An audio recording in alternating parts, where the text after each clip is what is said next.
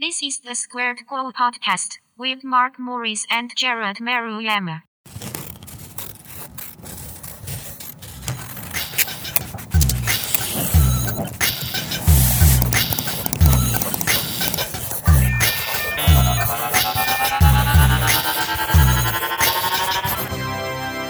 Hello and welcome to another episode of the Squared Co podcast. I'm your host, Mark Morse, and in a very bright pink shirt, we have Mr. Jared Maruyama. Fresh from the IG Live video shoot set, still wearing. I added a jacket Yes. because it's a little chilly in this room. You got to get your internet connection better. What happens? It's like a joke. Every time you show your shoe, it goes to squares. Yeah, it's the ish. Did you Oh, so we did talk about we're gonna do a giveaway. Yes. So I'll kind of start there here. One of the things that I did this week, I started cleaning out different areas. So you've been over to my house before Right. the Purge. pandemic and everything Oh, went yes. crazy. Yes. So I'm trying to move like different workspaces around. Yeah. So the middle floor is where if we ever have guests, like that's where they'll be. So I'm trying to eliminate like my footprint there and Yeah. move my workspace downstairs. And then the recording, which I'm doing now, and the IG Live would be upstairs in one of the extra bedrooms. Yeah, I think So that's having good. that like center area just completely open. So that's what led to the unearthing of the figures, which we talked about on the IG Live, where I had that Walgreens exclusive Boba Fett. But I'm like finding all of this old merch and other toys and stuff. So I think like this is the sort of thing that I'm happy to get rid of, like out of my possession, but I would hate to just not throw it away, but even give some of these collectible things to like a Goodwill because it's just going to get trashed there, right? So I would love for it to find like a home where people are going to appreciate it. Save it for a designer con like I did. I know, but do the garage it's sale. so far away. Like I don't want to have all of this stuff. You can just put it in the garage. like- That's what I do. Just put it in a bin in the garage, and then I just drag that out. And it was hilarious to see people come running. And then you just price it ridiculously, right? Like, right, you just 'cause, want to I mean, get rid to of me, it. Exactly. Yeah. I'm not looking to make necessarily any money on this Right, stuff. It's like heartbreaking to throw away this stuff. I had a bin of the little toys, remember, and give it to kids. I'm like, pick what you Mm-hmm. want. And like, it's amazing how exciting that is when you're little. For something like that too, where it's not worth anything. It didn't cost a lot to get. Like Yeah. that could be a good incentive on your end. Like, okay, buy this print and take a random toy from this bucket or whatever. Exactly. Well, and I like Designer Con because it's people who really want it. It's not going to, like you said, Right. Goodwill, that seems like throwing it away. You might as well just throw it away. Yeah. Although some lucky nerd would be thrilled to stumble upon that in a pile of absolute I know. crap. On like Instagram and stuff, I'll always see people that find like these gems in thrift stores or Because just random Angry secondhand parents stores. like finally cleaned out their kid's closet. They're like, we gave it all away. And they're like, no, that was my nest egg. I've heard so many stories about that with like everything from baseball cards to toys to like I don't know whatever other collectibles exist. My video dad games, is stuff the like that. worst about saving stuff, like junk. Like it's not hoarder level because everything kind of has a space, but what he saves, what he got so mad and made us take our stuff out of there, like you got to take this stuff if you want it or we're throwing it out, so that he could save like old magazines, like boxes of old magazines. I'm like, really? Yeah, okay. I'll throw away my Star Wars toys, but by all means, keep that bag of old T-shirts from like the 70s. It cracked. I had a moment like that too when I moved out of my parents. My dad had there was one box left, and he's like, I don't even know. It was just like a miscellaneous mark box, and I don't even think it was him. It was my stepmom that was pressuring him to get rid of, purge everything. And I honestly, didn't have time or the interest to do it by whatever the deadline was. So whatever was in that box is gone. It probably was some old toys and miscellaneous collectibles and stuff. But the Star Wars toys and stuff that I had was Power of the Force stuff. So this was 90s when they were round two. That's That's kind of like the era of Star Wars toys that everybody shits on. Well, like, nobody likes it because it's so like kind of G.I. Joe-ish or like He-Man. They're like big, bulky. Yes. And like it didn't really make sense. Huge thigh gap. Like, but it was funny because they did it to everybody. So it'd be like Rebel base guy, and he's just like humongous. Well, it seems like they had like a kind of a generic body, and they would just put different clothes on or a different head. Yeah. But like the base body was kind of this bulky thing. So like late 80s, early 90s, like WrestleMania style figures, like ridiculous. But again, if you were the right age, you loved it, right? You loved the shitty stuff at your age, right? Yeah. But what's neat about Power of the Force was that it came out at the time when they're already aware of collecting, right? Like first round of Star Wars figures, highly collectible. So they knew that like, oh, we're going to put a coin in this one. And we're going to, this is like, I have the R2 with the periscope thing. That was just ridiculous. Well, another thing that I liked about that is they came out with so many more of the vehicles. Yeah. So like at that time they had like every sort of vehicle you can think of. They had the land speeders, obviously, in the big main ones, the Millennium Falcon, X-Wings, but then they started doing like A-Wings and Y-Wings and the snow speeders. So like popular ones, but stuff that you didn't see previously. I think the crappiest. Go ahead.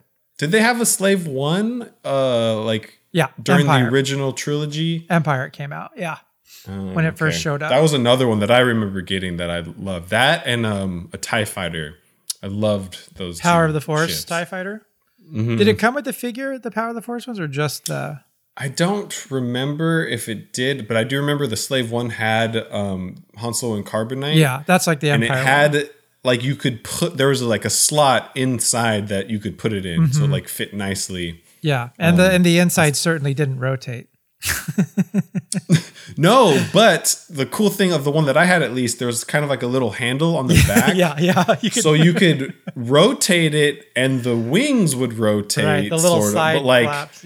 If you put Boba Fett or any character in the cockpit, they kind of would like rattle around. It wasn't a smooth transition. Yeah. No, it's a great ship. I had that hanging in my at my other house from the ceiling for a long time, and then the string broke. It's always funny how like the string just breaks. Man. Like. I'm sure you didn't like secure.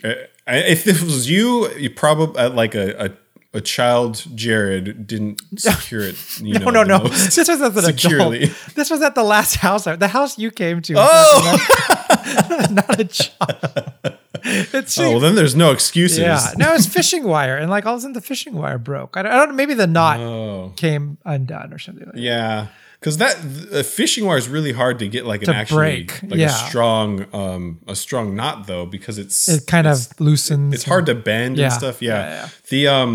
I remember probably like my most memorable birthday gift. God, I probably was like 9 years old. I asked for the Millennium Falcon, whatever iteration it was on at the time. And like, I open all my like little gifts, and in my head, I'm like, oh man, I didn't get the Millennium Falcon.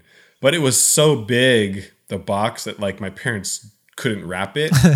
So they ended up saying something like, oh, go look over here, the couch, or something like that. And I was like, I saw it poking out from wherever it was hiding. I was like, oh yes. And I was so pumped. I stayed up like all night. I remember it was a school night. I stayed up all night trying to put all the stickers on the right spots. And that was a fun, super memorable birthday. That might have been in the box that my dad got rid of. There you go. Do you think anything can match that as far as gifts now? Like, I don't know if it's because you're a child and the impact is the same, but as an adult, do you think you could get that same? Like, I could even be gifted a car, and I don't think I'd be as excited. As I was about that. God, I don't know. Actually, let me see if I can move my.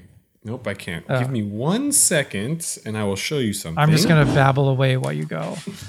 Because I think one of the things with getting the gifts, like especially now, like because we can buy so much stuff on our own, and we kind of buy stuff as we want it. I think the idea of getting something surprising is a lot harder, you know? So speaking of that, so this, what I'm about to show you, I definitely could have purchased at any point. It's just something that like kind of went, I don't know. I wasn't like actively seeking, but I got this, which I'm sure you have no idea what it is. Little Penny. I remember Little Penny. Oh, you do remember Little Penny? Yeah. So this was like they used this to sell Penny Hardaway shoes like in the 90s. He was part of the ad campaign. Yep. And I guess it was so successful that they actually started making little figures of Little Penny. Yeah, yeah. So this is something that like I grew up seeing on TV and kind of always wanted. But this year I got this, and when I unwrapped it, I had that like childlike moment because again, this is something I definitely could have purchased myself. Yeah, yeah. But I kind of forgot about, and then when I opened it, I was just like super excited. Was that and did they use his actual voice or did they? No, I don't think so. But was it like? I think it was. Wasn't it? It was Chris like Rock or something. Like I don't know. Oh, it might have been. Wasn't it something? That sounds familiar. I don't know. I can't remember offhand. I know, me too. Like but for some reason, that was my first thought when you showed that because I do remember the ad campaign. But they had the 90s had such weird basketball like characters. There was another one. I don't know if you remember this, but the basketball player was Larry Johnson, and the character they created to sell shoes was Grandma Johnson. So it was just him dressed up as a grandma. Right. It's like so stupid, but I don't know why they created all these weird characters in the 90s to sell shoes. It's funny like how things kind of come like obviously basketball is always popular, but it seems like it was big in like the 90s like that. Like really using it. I don't know if what's big like that right now. Do you feel like there's something like, don't you think it was bigger? Like a sport, you mean? But I mean, like, for some reason, basketball stars were, I don't know if it was like leftover Jordan era thing. Mm-hmm. Like, remember, like, Deion Sanders did those Roadrunner commercials? You remember that? Like, there was a lot more of that, it seems, than there is now with like the celebrity sort of sports star endorsement. Like, I don't know, are they doing it anymore? Like, it doesn't seem like we get a lot of that anymore. I mean, I definitely don't see anything like Lil Penny or Grandma Johnson. Yeah. Yeah, and even like on like not necessarily Wheaties box, but like cereal boxes, they don't do the sports figures anymore. In the 90s, I remember they had a Brett Favre was on like a Wheaties box or something, and like they always had that was a bigger deal. I don't know if it's something I'm just not aware of now, but it does seem like that kind of faded away. Yeah, like I don't because that was right around like Space Jam time and like and because those commercials, it's like it came out of those commercials. It seems like where they were putting these sports stars in with like cartoon characters and stuff, and like we can do a whole movie out of this because that's what I remember thinking like a whole movie. I'm like, jeez, it's a little silly. I loved Space Jam. They're just coming out. Movies are so up in the air right now, but they're supposed to. Space Jam 2 is slated to come out this summer with LeBron James. What I like about Space Jam 2, have you been reading about it? Have you been following up on it? I don't know. Like here and there, but I don't know. So last time it was the Looney Tunes, very specifically the Looney Tunes. This time they're going more like the Lego movie, and it's like all of the Warner Brothers properties are going to be sort of involved in it or like. So what other characters? So I forgot what I read, but like, for example, I don't know if this is true, but like Warner Brothers owns Wizard of Oz. So it's like there could be a Wizard of Oz aspect where they're, maybe it's just that they're running through something or a character appears or something. But so this sounds like what you were saying last week when we're talking about Wonder Woman, where like this feels like the third or fourth installment when they're running out of ideas. Yeah.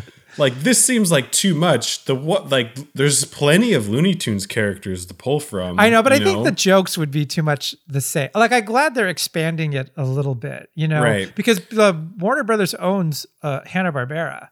So we could see all of those. That would make more sense. We could see those characters and, Scooby-Doo and like, oh man, I don't know if I want to see like a Wizard of Oz and all these live things in there. That'd be nutty. But like how Lego Movie does it, I thought it's great. Because Lego Movie basically, because they could do Batman too, right? All DC is Warner Brothers. Oh, they do everything. So, Lego, I think that could be a little more interesting than I think just the Space Jam thing, because it always has to revolve around them playing a basketball game, which is so stupid. So the one thing that I did hear, it's not a sequel. It's its own thing. It's like a reboot. Yeah. So it has no ties to that timeline or that So movie. what I would like to see, and this is just, I don't know anything about this movie other than these quick notes I've read. But like instead of they had the Monstars last time, so they created these alien villains. Like, why not just use Danny DeVito was their boss or whatever? Why wouldn't the aliens or whoever in this case recruit the villains from Warner Brothers? And like now the villains are playing LeBron and the characters, the good guy character. You know what I mean? So we can have the bad guy characters playing. Like it's so wacky racers. So and would you have Olympics. would you have the villains like get souped up basketball powers too? If it's still, or would it? Because so the thing with the original, these little weirdo aliens are tiny, but they get the basketball players' abilities. They turn into like giant. Right. Yeah. So would the villains just get like, I don't know, a body upgrade or something? I don't know, but I'm just more athletic. I think it's better to use the existing properties and just be absolutely ridiculous with this. Like a Battle of the Network Stars and Laugh Olympics. Like just make it like Lego, just like Lego Movie. Like it's so ridiculous that it kind of works. Funny thing about Lego Movie though is like by Lego Movie 2, I'm like, meh. Okay. I forgot to talk about this before, but this now happened like a month ago.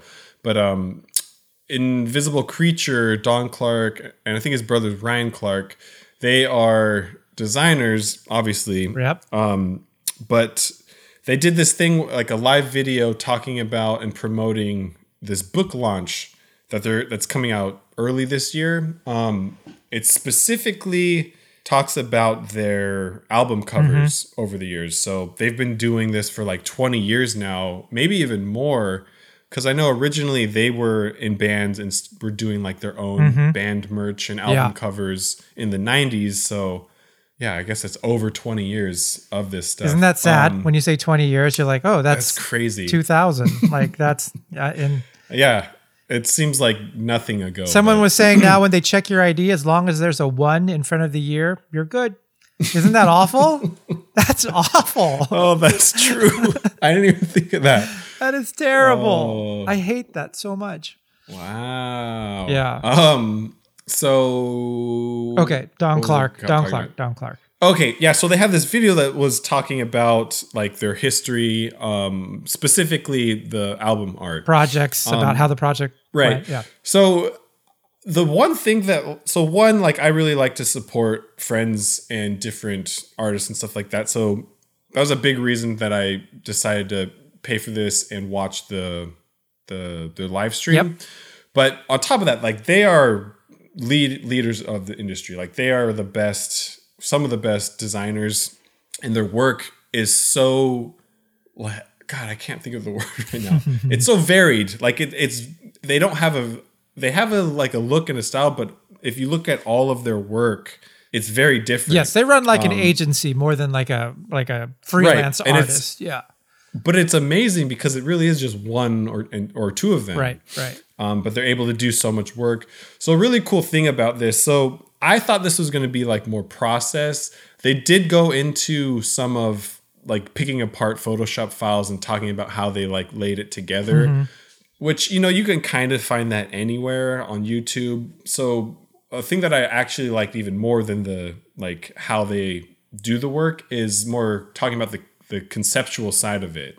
So they were able to say like, oh, we had this band that is blah, blah, blah genre, and this is what it was about. We really wanted to do something different and tie it into like promotional stuff after. Yeah. So I forget the band name, but they were able to convince the label to buy like an old ice cream truck and turn that into whatever the band's name was, a branded band ice cream truck. And they the band actually drove it around New York City afterwards, and like this was they did a photo shoot, and that was like the album art.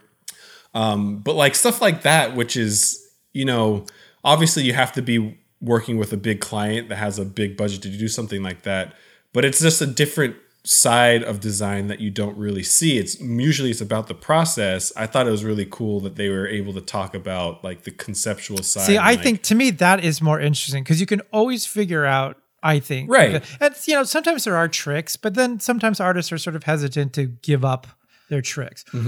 Especially also because I think there's a lot of know-it-alls out there who like to say like, well, you could just do it like this. I don't know why they're doing it like that. Why would you do that? I would just do a different level and then make...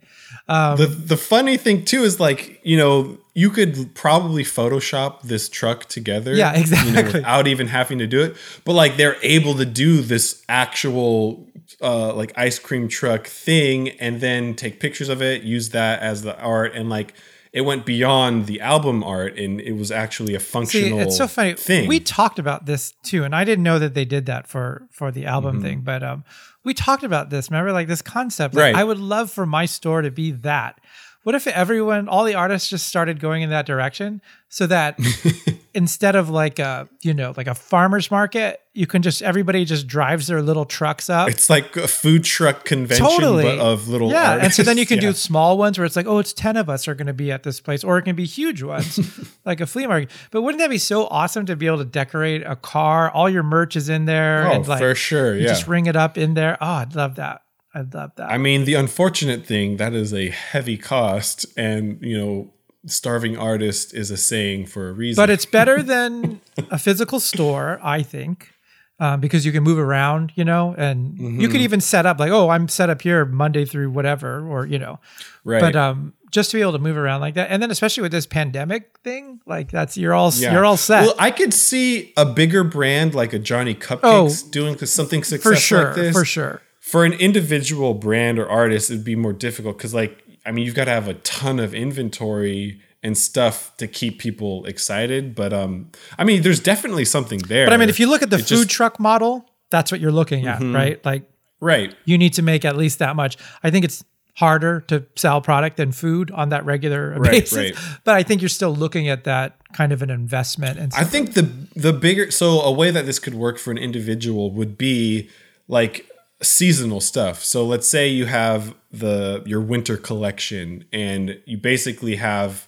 however much you're going to have. And once you sell out, you sell out, whether that's in one weekend or a month, that winter collection or winter capsule merchandise is only available this one time. Or it's the Squared Co truck and it's a different artist featured every time. And that artist only invests in the overlay for your truck vehicle, and maybe it's I'll do it for 4 weeks with your stuff, or I'll do it 2 weeks with your stuff. It kind of depends on the situation. I mean, I know that's not really Squared Coast thing, but I'm just saying somebody else could take this on as a concept and sell the artist. So stuff. instead of renting out a gallery space, you're renting out the time to have the Squared Co vehicle wrapped in your stuff. Yeah, you want me to be at Comic-Con? You want me to be at Comic-Con? I'll be there. It's going to cost you way more than normal.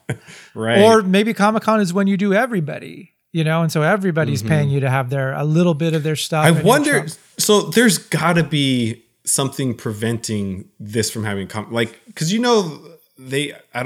at Magic was a big fashion convention in Vegas, and what they would do if you couldn't get in a convention booth at the actual convention site, people have open showings in a suite or a hotel, rent out a suite at the hotel, and just say, they'll invite different buyers from different stores to go check out their new line or whatever. I mean, to me, it probably depends a lot on the physical space, but I think you're looking at Comic-Con's so huge, the outside is viable, right? If you can get a spot outside, you just need to announce you're there.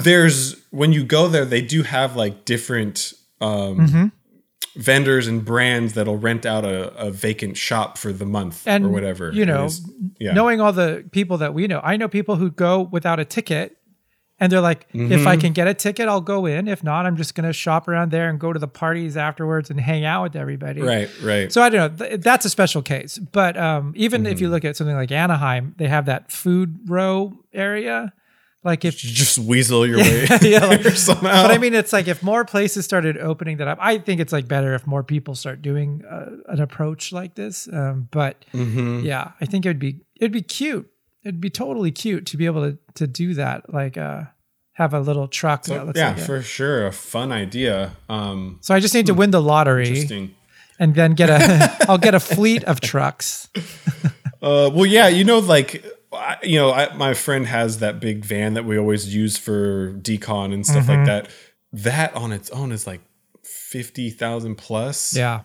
Just for like the bare bones version of right, that. Right. And if you want to like customize it or outfit it in a way that makes sense to haul merch around, that's added cost and customization on top of that. So probably, yeah. I always think it's like for something like this, it stems out of like my uncle has this ice cream truck he's getting rid of. You know what I mean? Like it's something like that where like the base thing is like, I just have to take this thing. And then, like then it's like that. But yeah. We like another issue. And I think I've told you this before, like when I do borrow that truck, it doesn't fit in our garage, and our neighborhood won't, they classify that as like a commercial vehicle just because it's such a big van that we will get ticketed or towed if I park it in the neighborhood. Right. So I have to like find an off-site parking spot for it.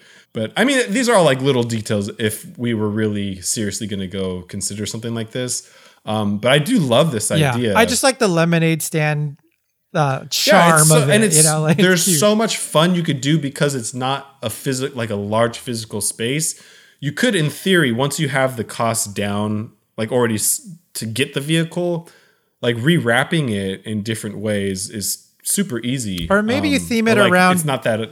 Maybe like for me, it would be easy because I could theme it around. I partner with someone who's actually making cupcakes or brownies, and just have it. Like, come get the brownies. Park in their parking lot. No, but like, come get the brownies that's also sold at my booth. You know what I mean? Like, it's a sweet shop, but it has all these other things you can buy in addition to the brownies. Because I bet with a lot of these food things, it'd be hard to. They're like, yeah, we're just looking for food people. Thanks. Like, yeah. Anyway, let's not give away all of our ideas here because these are great. I think there's something there, Jared. All right, everyone get started, and we'll follow suit. Yeah, I don't know if we want to talk about too much right now, but we are getting really close to episode 100 here. I talked to you briefly about this the other day, but I mean, I feel like we got to do something special. I don't know what it is, but we've always kind of joked that and say that we're committed to 100 episodes. We're very close to that. Yeah. I think around 50 is when we kind of teetered away from doing regular guests. So maybe even if 100 isn't necessarily like a super special retrospective, maybe 100 plus, we change the format up a little bit again. I think even when we came back on during the pandemic and we kind of changed the format, that was maybe around episode 75-ish. So like, feels like might be time to update the format in some. Yeah, I mean, I wouldn't mind bringing guests back on. It's hard to get guests, people. Like, so if you're out there saying like, why don't they bring guests? It is difficult to get guests. And then it's difficult to make sure that they have recording equipment, and they say they do. And then it's like this really crappy thing and you can't hear them and the audio sucks. But this would have been the perfect time because everyone's home and sort of set up now for Zoom and everything. But even watching Zoom, it's amazing to me how how things go wrong.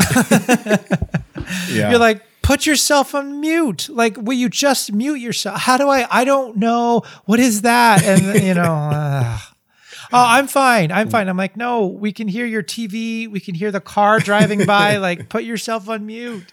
Well, I think a lot of people, like almost selfishly, they are fine. Like, they can see and hear you. So it's like, oh, I'm not going to worry about what's going on in my end of the world, or what's going on in my room or whatever. I could see if you forget, like obviously that's easy. Like you unmute and you forget, and then you're like yelling at your kids on the side, and everyone can hear it, and they don't see that like, oh, the yellow square went to your screen, and now that's all we can hear because you're overriding the speaker.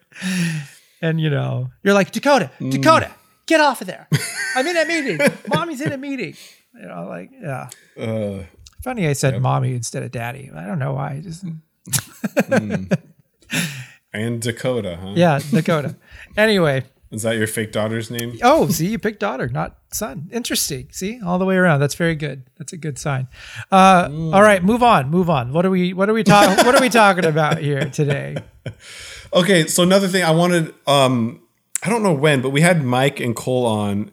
I think it was in the summer, and Mike asked me, like, he knew that I'm into shoes. Obviously, I'm a shoe guy. And he asked specifically, like, what's a shoe that I'm after? And on the spot, like, there's so many shoes that I'd love to have being a collector. And like the big pop culture one is the Back to the Future one. I do have a revision to that answer. Here we go. So the shoe that like kind of got me into collecting Jordans? it was the Leica I see. Air Susan. Right. So missing link because tie-in. Right. Yeah. Because Leica and Nike are both in Portland or like the Portland area. Well, it's the same guy, right? It's his son started Leica. The guy. Is it? Yeah, the guy who started Nike, his son is the guy who did. Oh, Leica. I didn't even know there was that strong of a tie. So there's a lot of ties between Leica and Nike. Yeah. So every single movie, Nike will do a collab shoe release. Right. So they've done it for literally every single one.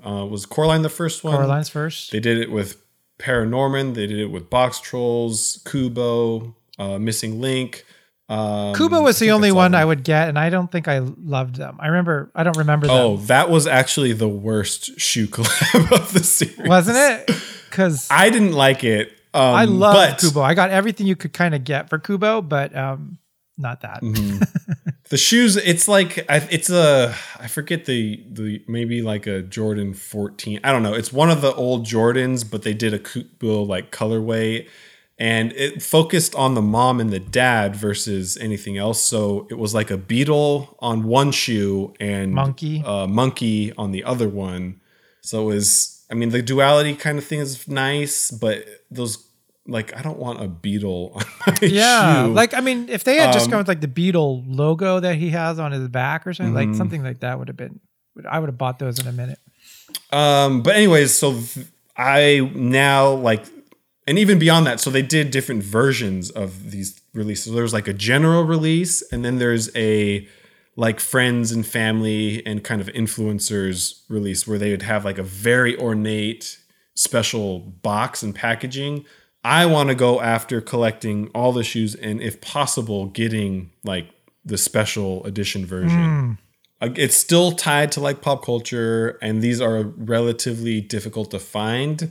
I mean, I could go out and buy every single one of them secondhand, but it's like thousands of dollars. Yeah. So I'm trying to get them like at either a reasonable price or, find it where it's not going to break the bank. But that would be the shoe, or I guess the group of shoes that I would that I'm after, I guess, or like on the top of my list. So then what do you do? Slowly buy I don't them, know. So it's either like, because again, through all these different sneaker sites, they are currently available, but like I think the last time I checked, the was it Coraline's like special box, it's like $1,500. I'm not going to pay $1,500 for this shoe. So you just want to luck into a good situation where you like either find it or like a referral or something, or someone's like, hey, I just want to get rid of these. Yeah. Right. And like, or some sort of a trade if I have something that they want, What is the edition size on these usually? Do you know? It varies. So I know earlier ones are really low, and then as like sneaker collecting has gotten more popular over the years, like the Air Susans from the Missing Link probably had a lot, but the ones before that are probably like maybe a couple thousand. I'm sure there's ways I could do the research to get an actual number, but I think they were pretty low for the earlier movies, and then they kind of ramped up. I mean, they all sold out immediately. I remember, like, right. And some of them, I don't even know if they're available for like retail or like just for the a normal person to buy online they release do, like, or something. But anyways, those are the ones I'm after. I know you're dying to know, Chad. Thank goodness. I think everyone is sighing a breath of relief now, knowing what's on your wish list, and you can start a GoFundMe page or something. Yeah, that's great. One thing we talked about last week, which I thought was really interesting, was the roundtable Yes, redesign. logo. Yeah. Since seeing that, and I don't know if I'm just aware of this, everyone is doing a redesign right now. Like What other brands? So a lot of it is noticing? with the physical stores. Like everyone's reconfiguring for a pandemic. That makes sense for now, like for them to do. So a lot of that, like it's all drive-through, like it's 3 drive-throughs, and then there's like otherwise there's like little windows you come and you pick up your order, so you never see anybody. It's just all like, so Chipotle I think is doing an all digital location where you don't, everything's done online. You just go grab your food and or you do a drive-through. Burger King just did a huge redesign, which is actually a retro redesign. I was gonna say I don't follow, or I don't know. I saw the agency that was responsible for the rebrand, and they posted like all these iterations of doing. So their old logo has like the bun, and then in the center says Burger King. That's kind of like the meat and the filling of the sandwich. That's their logo. Right. This agency did like so many different iterations of that, where the silhouette of the bun was like the letter B, and then the inside was a K, so it was BK. And then they had different versions of that. And then the one that they landed on literally looks like the one from the 80s. Right. It's just like the classic. Is it even any different? I didn't check it. To me, it looks like... I'm sure there's like subtle differences, but like... there's some... They kind of did a wider program for it too, but it's all based on a retro, like that old brown and orange and... Right. I love it. Oh, I do like that too. look. I think it's great. I think it works for them. I'm surprised they're going so committed to it and not just being like, oh, it's a throwback, like this is the throwback year or something like that. But it looks like they're staying with it. So that one logo they did with the B and the K intermixed, I think that's just gorgeous. That's perfect. I think that's one of those things. So you saw all the different like iterations. So it was like the B and then the K is like within. There were some that like really made sense, and other ones were forced. A little bit difficult to read. More round table, But I mean, it makes sense because you've got a pitch, and this I'm assuming was just a fraction of the versions that they went through. But you've got to show so many for them to land on something. So. Funny thing happened with this too. So I saw it online, and some guy had posted. Now I had briefly seen that their Burger King posted this, rebrand, and they're kind of a silly Twitter account anyway. They're kind of like jokey, which is great. So I follow all the. Oh, this is another fun mascot. I follow all character. the food stuff, yeah. All the food accounts and everything, because I think it's great that they're being a lot more active. Like Oreo's great about it. Twix, they all like really silly. And what's great is they do like a lot of inter-brand arguing, like not really, but like, that's fun. Yeah, like they're accusing each other of silly things. And that's great. Anyway, the Burger King one I do follow, so I saw it. I was vaguely aware of the redesign, and then it wasn't anything new, so I didn't really stick around for it. But some other guy randomly posted that my wife did that BK thing. She designed that BK with the B within the K, and I'm like, oh, that's clever. I like that. Like I'd wear a T-shirt with that, or and so I reposted it. And then another person that I know reposted it, and he's got a big following with design and everything. And it just kind of blew up in this weird way.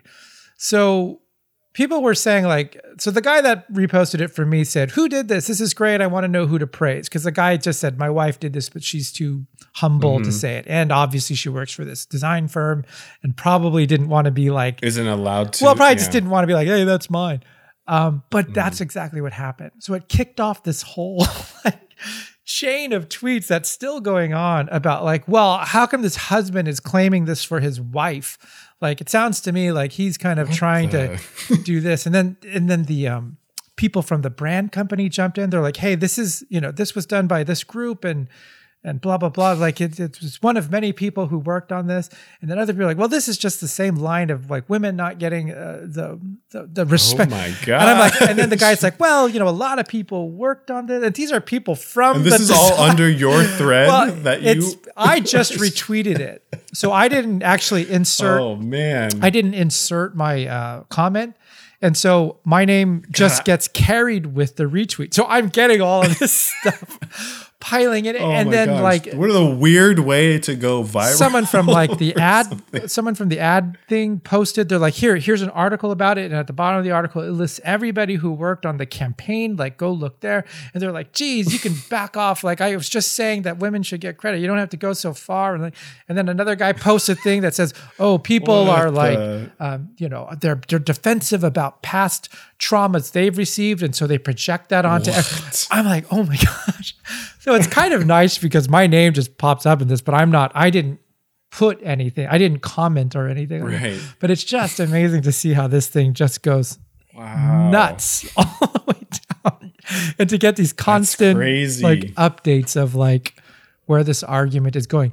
And what's kind of sad is like everyone's basically on the same page. Everyone's saying like, let's give credit where credit is due. And no one's saying the opposite, but it's just carrying on in this, it's perpetuating in its own thing. It's so perfectly Twitter that it's been kind of fun to watch. I would not want to be at the center of it, but it's interesting to watch it unfold. How do you feel about that? Should someone like that, if that woman, say that woman did design, and it doesn't matter to me if it's a woman or a man or anything. I get what the husband was trying to do, and I think that's kind of sweet. I don't see it beyond anything other than that. Right. But do you think someone should be able to say, hey, I worked on that? Or do you think, nope, you're part of the team, keep quiet, we all get credit across the board? I think if this is something established from the beginning, like, okay, you sign an NDA of course to work for this agency, and we're going to collectively submit, hundreds of different designs for this rebrand for Burger King.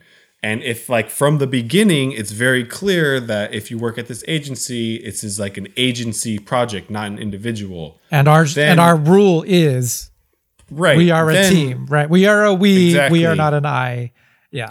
If that is established early on and everybody understands that, then no individual should get credit for it. It should go to the brand. 5 years down the line, do you think they should be able to say like, "Oh, yeah, I did that"? I mean, it seems like it's a tricky hot thing right now, and then no one kind of like cares. I'm trying to look at this from the perspective of Squared Co. So like if I were to get a project to brand something, and I hire or I get, let's say, like 5 other designers to help me do this full rebrand, for future projects, they could just go to the individual if you say like they did this thing. Yeah. So I get it from the agency side. They want to stay protected and like potentially get more work down the line. So I don't know. It's a tough like kind of situation to look at. The funny thing to me is like it seems so contained to this little argument that's going on Twitter. Like I don't see this as it's a bigger issue in general, I think, but a smaller issue for this exact thing. Now, the guy from the design firm that was sort of involved in this debate or this discussion, he did say like, no, we're not trying to even do that. He's like our whatever creative director was in an interview, and she even shouted out this girl's name and said, oh, she did this thing and it's wonderful. And it's I think they went as far as to say it's the most she's like, for this woman, she said it's the most effective design since the swoosh, which I'm like, oh, that's huge. That's huge praise, right? Like that's about as high as you can get saying something. But of course, not everyone's going to see that interview, right? So this company is acknowledging it very, outspokenly, but it's not reaching everybody. So then this debate happened. So that's where I'm like, it almost goes so far the other way where you have to just shut it down and be like, okay, no, nobody. Like we're just don't say anything because of this kind of stuff, which is like the good and the bad, I think, of social media, right? Like, so I think like the other side, if let's say I was hired by another agency, obviously you want the praise or at the very least credit to be able to like put that in your portfolio or something. Yes. Like, oh, I literally did this version of the logo or this, broke it down here, whatever. Yeah, I don't know where I stand. It's tough because to me, I'm like, what if a creative director or your art director comes in and says, yeah, this is pretty good, but why don't we tighten this up, make it, change the color a little. So now it's like, well, he kind of did it too, right? Like, so right. So if like the finished product is a team, kind of an amalgamation of all of these different people's input, but you had the first version. The final version might be different. Totally get what you're saying on that. So then it totally becomes like an agency thing versus an individual contributor. I mean, to me, I feel like it's very, no matter what, I think it should be very straightforward, right? Like you say, Joe was the art director on this. Bob was the lead designer, and here's the team. Jan did this and Amy did this and, and just put it out there like that. It's just what it is. And then if you're arguing over percentage, that's a different, right? Oh, well, I did about 90% of it. Like that's a different argument than who worked it. I just thought it was, but there is something that kind of goes unseen. So let's say for your example, this individual came up with a concept and then it was kind of tweaked by an art director. I think in most cases, the person who came up with the concept would try and claim that, it was their design, their idea. Right. Exactly. Yeah. I don't know. It's a funny, like, I felt actually really bad for the wife of this guy. I bet she was like, what did you do? Like, because she didn't want like any part of this. Well, yeah, probably. Like it was debate, so innocent. Yeah. And then she's probably getting an email from her art director saying like, hey, what happened here? Like, are you mad or something? He's like, no, I told him not to, and he did. And yeah. So yeah, it was just I thought it was an interesting thing. In addition to it being a very great rebrand, I thought of a Burger King, like a very familiar brand. To go retro like that is really fun, I thought. Anyway, that's what I wanted to add for that discussion. Yeah, no, it's a fun. It's such a bizarre way for you to like kind of go viral. Yeah, I know. I mean, it wasn't even that huge, but it was enough where I'm like, every morning I wake up and I got 20 tweets that I got to look through. So it's hilarious. Yeah. Have you watched anything exciting since our last? Oh, what I forgot to mention in our year roundup, Ted Lasso. I wanted to mention that. I don't know if you've watched that yet. Oh, what is that on? Is that on Apple? I think it's on Apple. As what's his name? Sudeikis. I don't have an Apple yet. Okay. I know you want my password, but yeah. Very good. Is it that good? I've heard a lot of praise. It's not what I thought it was going to be, and that's all I'll say. And so it was. It's a very pleasant show. Like it's not like the best of anything. It seems to be very uplifting. Well, it's just that's a lot of. It's not cynical. So I don't know that it's purposely uplifting, but it's not cynical, and I think that's what people are sort of, because it's Sudeikis, and it's like you think it's going to be a little more. I don't know, but he plays a total goofball, and it's like it's a good show. I wouldn't go down on my all-time favorites, but I think it went down very easy when I watched it, and I was surprised. So it's a series, right? It's a short run series. Yeah, I think there's how many episodes? I don't remember. It's short, like maybe 8. It's one of those like smaller ones. I don't think it's even 10. I could be wrong though. So I want to do that, and I've been watching. This is weirder. So you know how when you don't be embarrassed. When you don't have cable, they have all these different versions to watch like live TV, right? Like they have these like channels you can watch on your whatever your provider is, like Roku or your TV. Right. So they have an ABC News channel, and I keep that on for like in the morning or something like that. But they fill in the rest of the day with a lot of reruns of old things, because it can't be news 24 hours. So they've been playing What Would You Do? That have you watched that show? Right. Yeah. And for some reason, that's been like making me cry. Like, what? Especially in this time where everyone seems crappy, like the world seems. That is the weirdest thing to get upset like this week in general. The world seems crappy. Like everyone seems out for themselves and selfish. Like, I don't want to wear a mask. And like, so you watch this and you see these strangers that are like standing up for people and like inserting themselves where they clearly don't have to sort of come to these people's defense. Oh my god! And I'm like, oh, that's so nice to see, and it's just very reassuring. Like, because I think personally, I'd be the worst person for that show.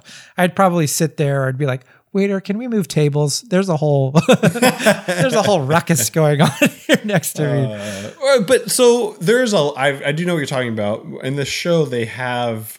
Just in case people don't know, really quick, there's like actors that'll have they'll create a fake situation and see if bystanders will like step in to purposely controversial, purposely over the top, right? So that you get noticed.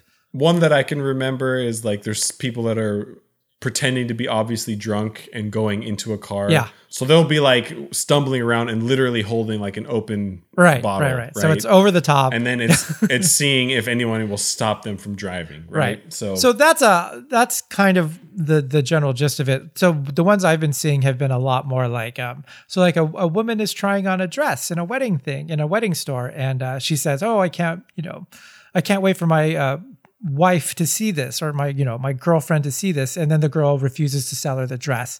And then you see what the people in the, will they say something or will they let it go? That's a weird one. It is. Though, it is. But they did another one where two gay guys are like buying like sports jerseys. And then, another actor comes and says, oh, what are you guys buying it for? We don't want you at the game. And, things like that. And just to see what people and it's amazing how many people will interject and say like, hey, knock it off. Let them do what they want to do. And, there's other things where they're like raising their children in a weird way, or like they won't hire someone because they're a woman, so it's just funny to me that people will interject. And sometimes they kind of bait them. Like the actors will actually ask them like, can you believe this?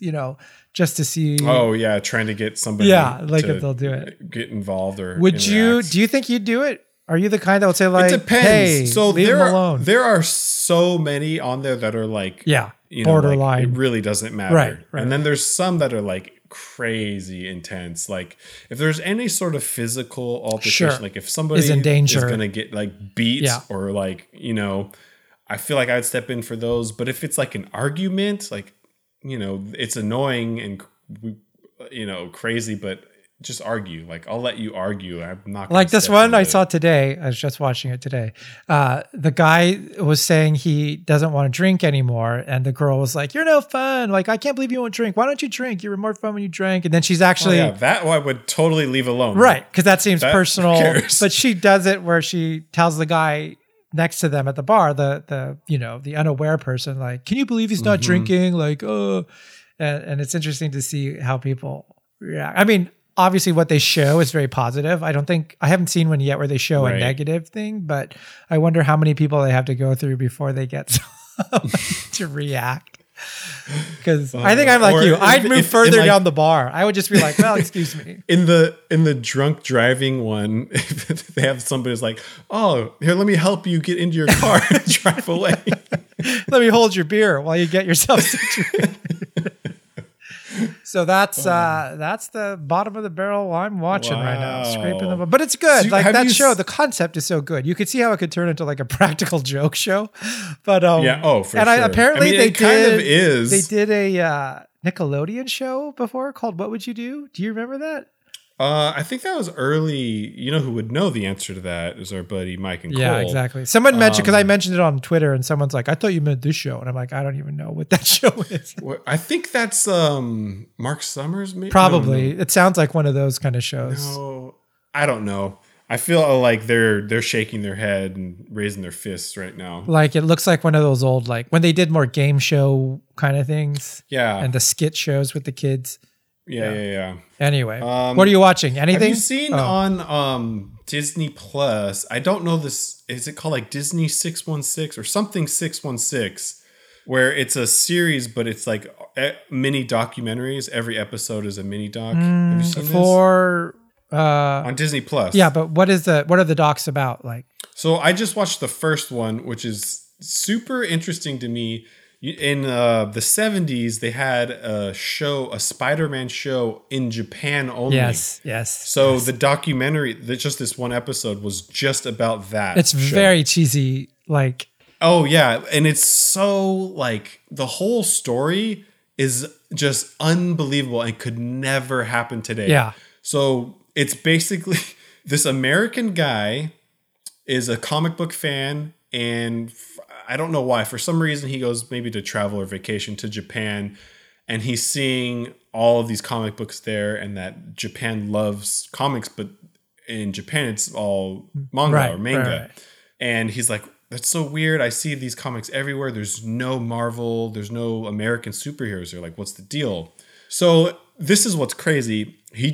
And this is his story. I don't know if it was more intense than this, but he's like, yeah, I just picked up the phone and called Marvel and was like, hey, you guys should really be in Japan. And more or less, they were like, okay, if you can make it happen, we'll give you license rights for Japan.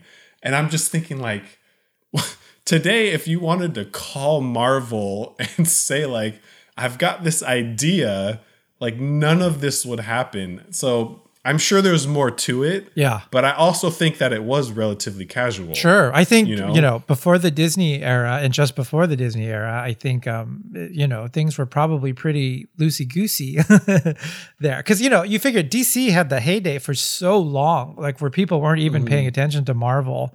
And that was even by Batman came out in 89.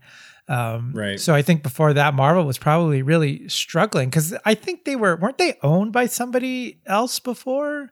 I can't remember. I don't know. Maybe. That probably, especially with overseas stuff where it's like, well, we're not there. So like, yeah, if we can make a little bit of money off of it, great. And again, I don't know how much of this is true. I didn't do any like research to fact check this, but one of the interviewers, he designed, this is so the Japanese version basically has nothing to do with Spider-Man aside from the costume and some of his powers. Yeah. But for some reason, like Power Rangers, he had like this giant robot that he would jump into. Obviously nothing to do with Spider-Man. Was it a Spider-Man robot or? But sort of. They called it the Marveler. Nice. But the funny thing is, or like the part that I'm not sure about, the designer for the robot said that this was the first version of this, where like, in the Mecha 80s, suit.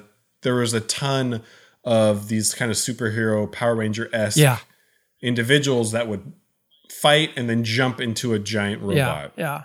According to this guy, Spider-Man was the first to do this. Really? And then it spawned, I don't know what the Japanese. So it was a hit but in Japan, did they say? It was a hit in Japan, and they sold a ton of merch, a ton of the toys, and like whatever offshoots they had from this series. And it was basically like a guide to what would later become the Power Rangers and all these other versions of this, masked superhero that jumps into a giant robot. Interesting. I didn't even know about the show. Disney 616? I don't know what the preface is, but it's something 616. What's it was on like my main thing for Disney Plus. What's the how do I not know this? What's the 616 refer to? Do you know? Like, I have no idea. Interesting. No I'm idea. sure it's a very obvious answer, and I'm embarrassed that I don't know. This is like, this episode was like 50 minutes, but some of them range. It's like from 40 to like 70 minutes. So they're kind of around an hour, give or take. Now I'm going to go find the show and watch it. Yeah. I think there's an episode about Black Panther. There's some about like female superheroes. Oh. So there's like, is it all Marvel kind of or is it? No, I don't want to say yes or no definitively. It might be all Marvel, and maybe it's Marvel 616. Interesting. But I don't know. At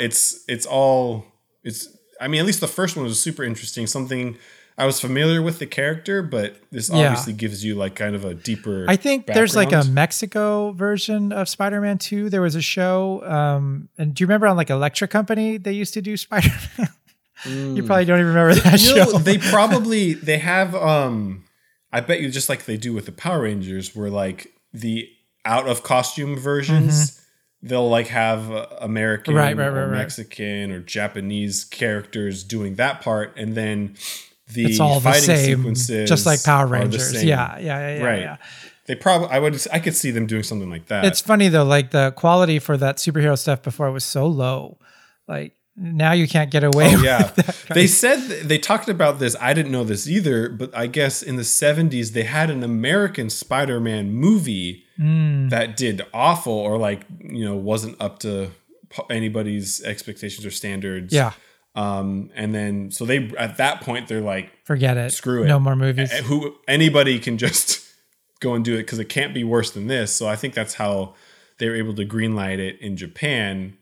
And sort of ironically, when they had like Stan Lee and the Marvel, CEOs and all that stuff, at that time, go and watch early screenings of the show. They all hated it and thought it was terrible, but the argument was whatever the production company in Japan, like they knew their audience and they knew that trust them kids would respond to that. Yeah. I mean, you look at a lot of that stuff from that era anyway. It's pretty I mean, look at Power Rangers. Power Rangers is even this old fashioned model like that, where it's really pretty crappy, but you kids, not me, you kids loved it. And so, yeah, it's funny. I mean, we had our own crappy stuff when I was young too, but yeah, just different Spider-Man. So funny. The last thing I'll say about this, and this is again kind of talking like last week we talked about Action Park and how dangerous it was that could only exist in the 80s. The stunt guy in this literally did all this. Like, there was no smoke and mirrors. One crazy ass, they have the Tokyo Tower, which is kind of like the Eiffel Tower. Yeah. I went there. They told him just climb the Tokyo Tower. And this guy is like scaling 100 feet in the air, scaling this. No guide wires, no safety nets.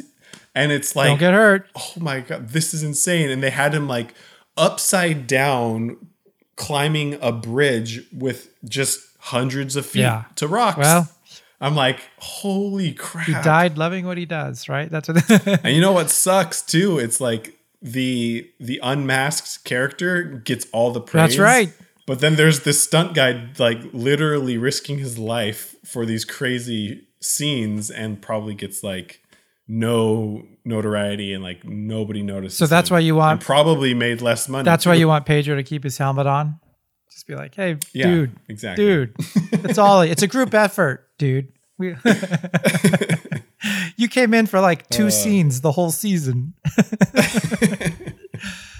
That's great. That's all I have for watch though. Yeah, I'm trying to think. I did watch a few things that weren't great, so I don't want to talk about it. So that's fine. Yeah. The last thing that I have here, and this can be it unless you have something else.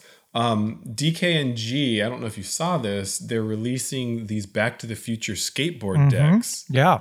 Which, so for me, I love when brands and artists do something a little bit different. This is so cool to me.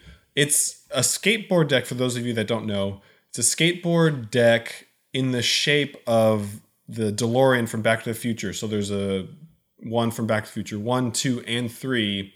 It's die cut around the shape of the illustration of each one of these. And it's just super original, something I've never seen before. DKNG's work is great. This is like, it's fantastic. And take it like a step further, I'm pretty sure these are illustrations that they did from their Icon series at Gallery 1988, like the location 5 or 6 years ago. The location series thing, like where they did the vehicles or something, or it was called the Icon series, where they had like like in a circle, But because I swear these look super familiar. But anyways, whether it is or isn't, like, being able to repurpose your artwork into new things is such a great idea too. Yeah. But like everything about this project, I love. I don't know like how they're selling this, if it's a limited thing, if it's a timed edition. Are they selling it direct, or is it through so I'm a part of their like email blast list, and they, if I'm reading this correctly, they're for sale through the DKNG store. So it's officially licensed from Universal. Really cool illustrations. Like, again, I love everything about this. So I think I'll try and get one. I don't know how limited and difficult it's going to be, but should be fun. Or it's definitely. How much are they? Super expensive? I don't know. I do not know. What is with skate decks? I don't get the skate deck thing. I mean, I get it, but I don't get it. So for me, I've never been a skater. To me, it's kind of like a format. It's a new poster. Yeah, it's like a different type of a poster. So it's something you could use it practically and have it be a skateboard. Although I don't know with like the die cut of this shape, if it would be very practical to use as a skateboard. I mean, so did this thing just start as a thing, like a real thing? Like people would just collect skate decks in general, like as skaters, like they're like, oh, I keep all the. So obviously skateboard decks, like different brands will have different artwork. On the bottom. So it's kind of been attached to design culture, and a lot of skaters, as you probably know, like went off to become illustrators and designers. I know Bricky started off as a skateboarder. I think Tommy Perez is a skateboarder too. So there's like a lot of ties to art and design and skateboarding. I think this has just kind of become a new outlet and a new product, or like a new type of merch that you can sell. Yeah. I just wasn't sure what the culture of that, if people started, I mean, I'm assuming that's what happened, right? People just kept these decks that they really liked over the years, and then you just start seeing. Well, it's like me and shoes. I'm sure there's people that collect skateboard decks because of the art or like the heritage or whatever. But it's funny to see a couple transition into like a purely collecting thing as opposed to the practical thing that it was supposed to be. There's a few years ago I don't remember the name of the brand, but they did something with Ninja Turtles, and I was almost gonna start collecting the decks at that point, but like the designs were cool, but it wasn't like enough for me to make the jump and to purchase them. But I do think I'm going to try for these, at least one of these DKNG decks. Nice. Yeah, we'll see. Interesting. Well, Back to the Future, that's a good one that's a good pop culture-y one to start with. I don't think I'm going to get crazy and like collect decks in general, but this is I love DKNG, and this is a fun, unique product. So we'll see. Nice. Before we wrap up, I do want to go over, I talked about this on the video today, but I do want to go over it here too about Festival of the Arts is happening now at Epcot in Florida, as opposed to anywhere else. I don't know why I did it. But yeah, so it runs from, it started Friday, it runs through February 22nd. I have 4 new pieces there. There's a Jaclay, not a Jaclay, I'm sorry. There's a canvas print, there is a deluxe print, and there's a postcard. And that's all that I've seen so far. And there's no mugs or magnets or anything else that I've seen, or phone cases or anything like that. It's just the art from what I can tell. So I'm going to go over this again like we did on the video, if you didn't watch the video, because I'm getting a lot of questions about it. And if I can catch some of them here, I might as well do it.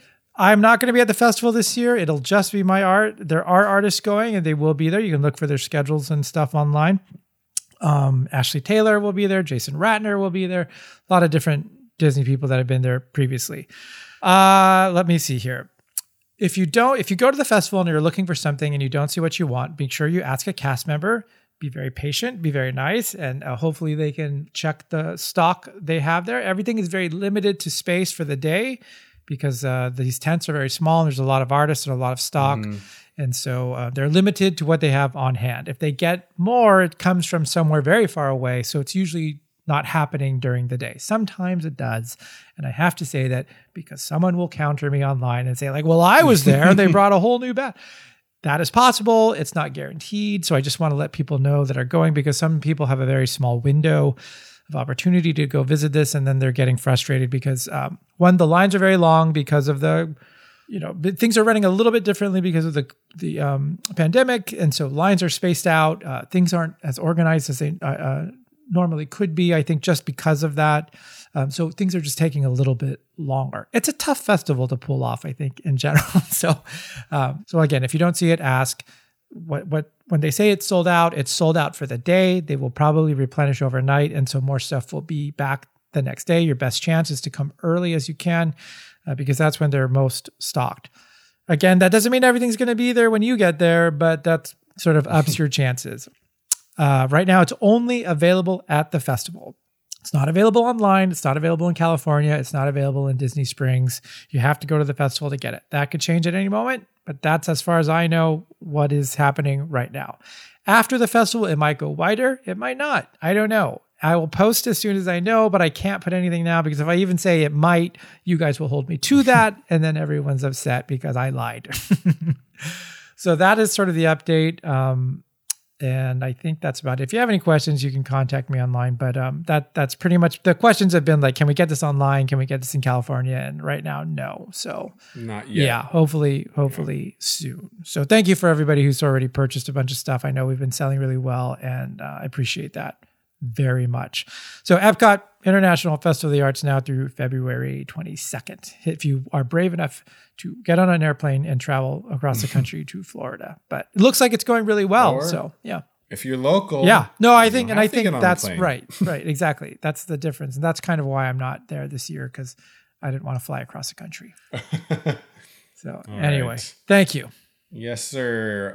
But that is it for today. Please be sure to continue watching us Sundays on Instagram Live around 10:30.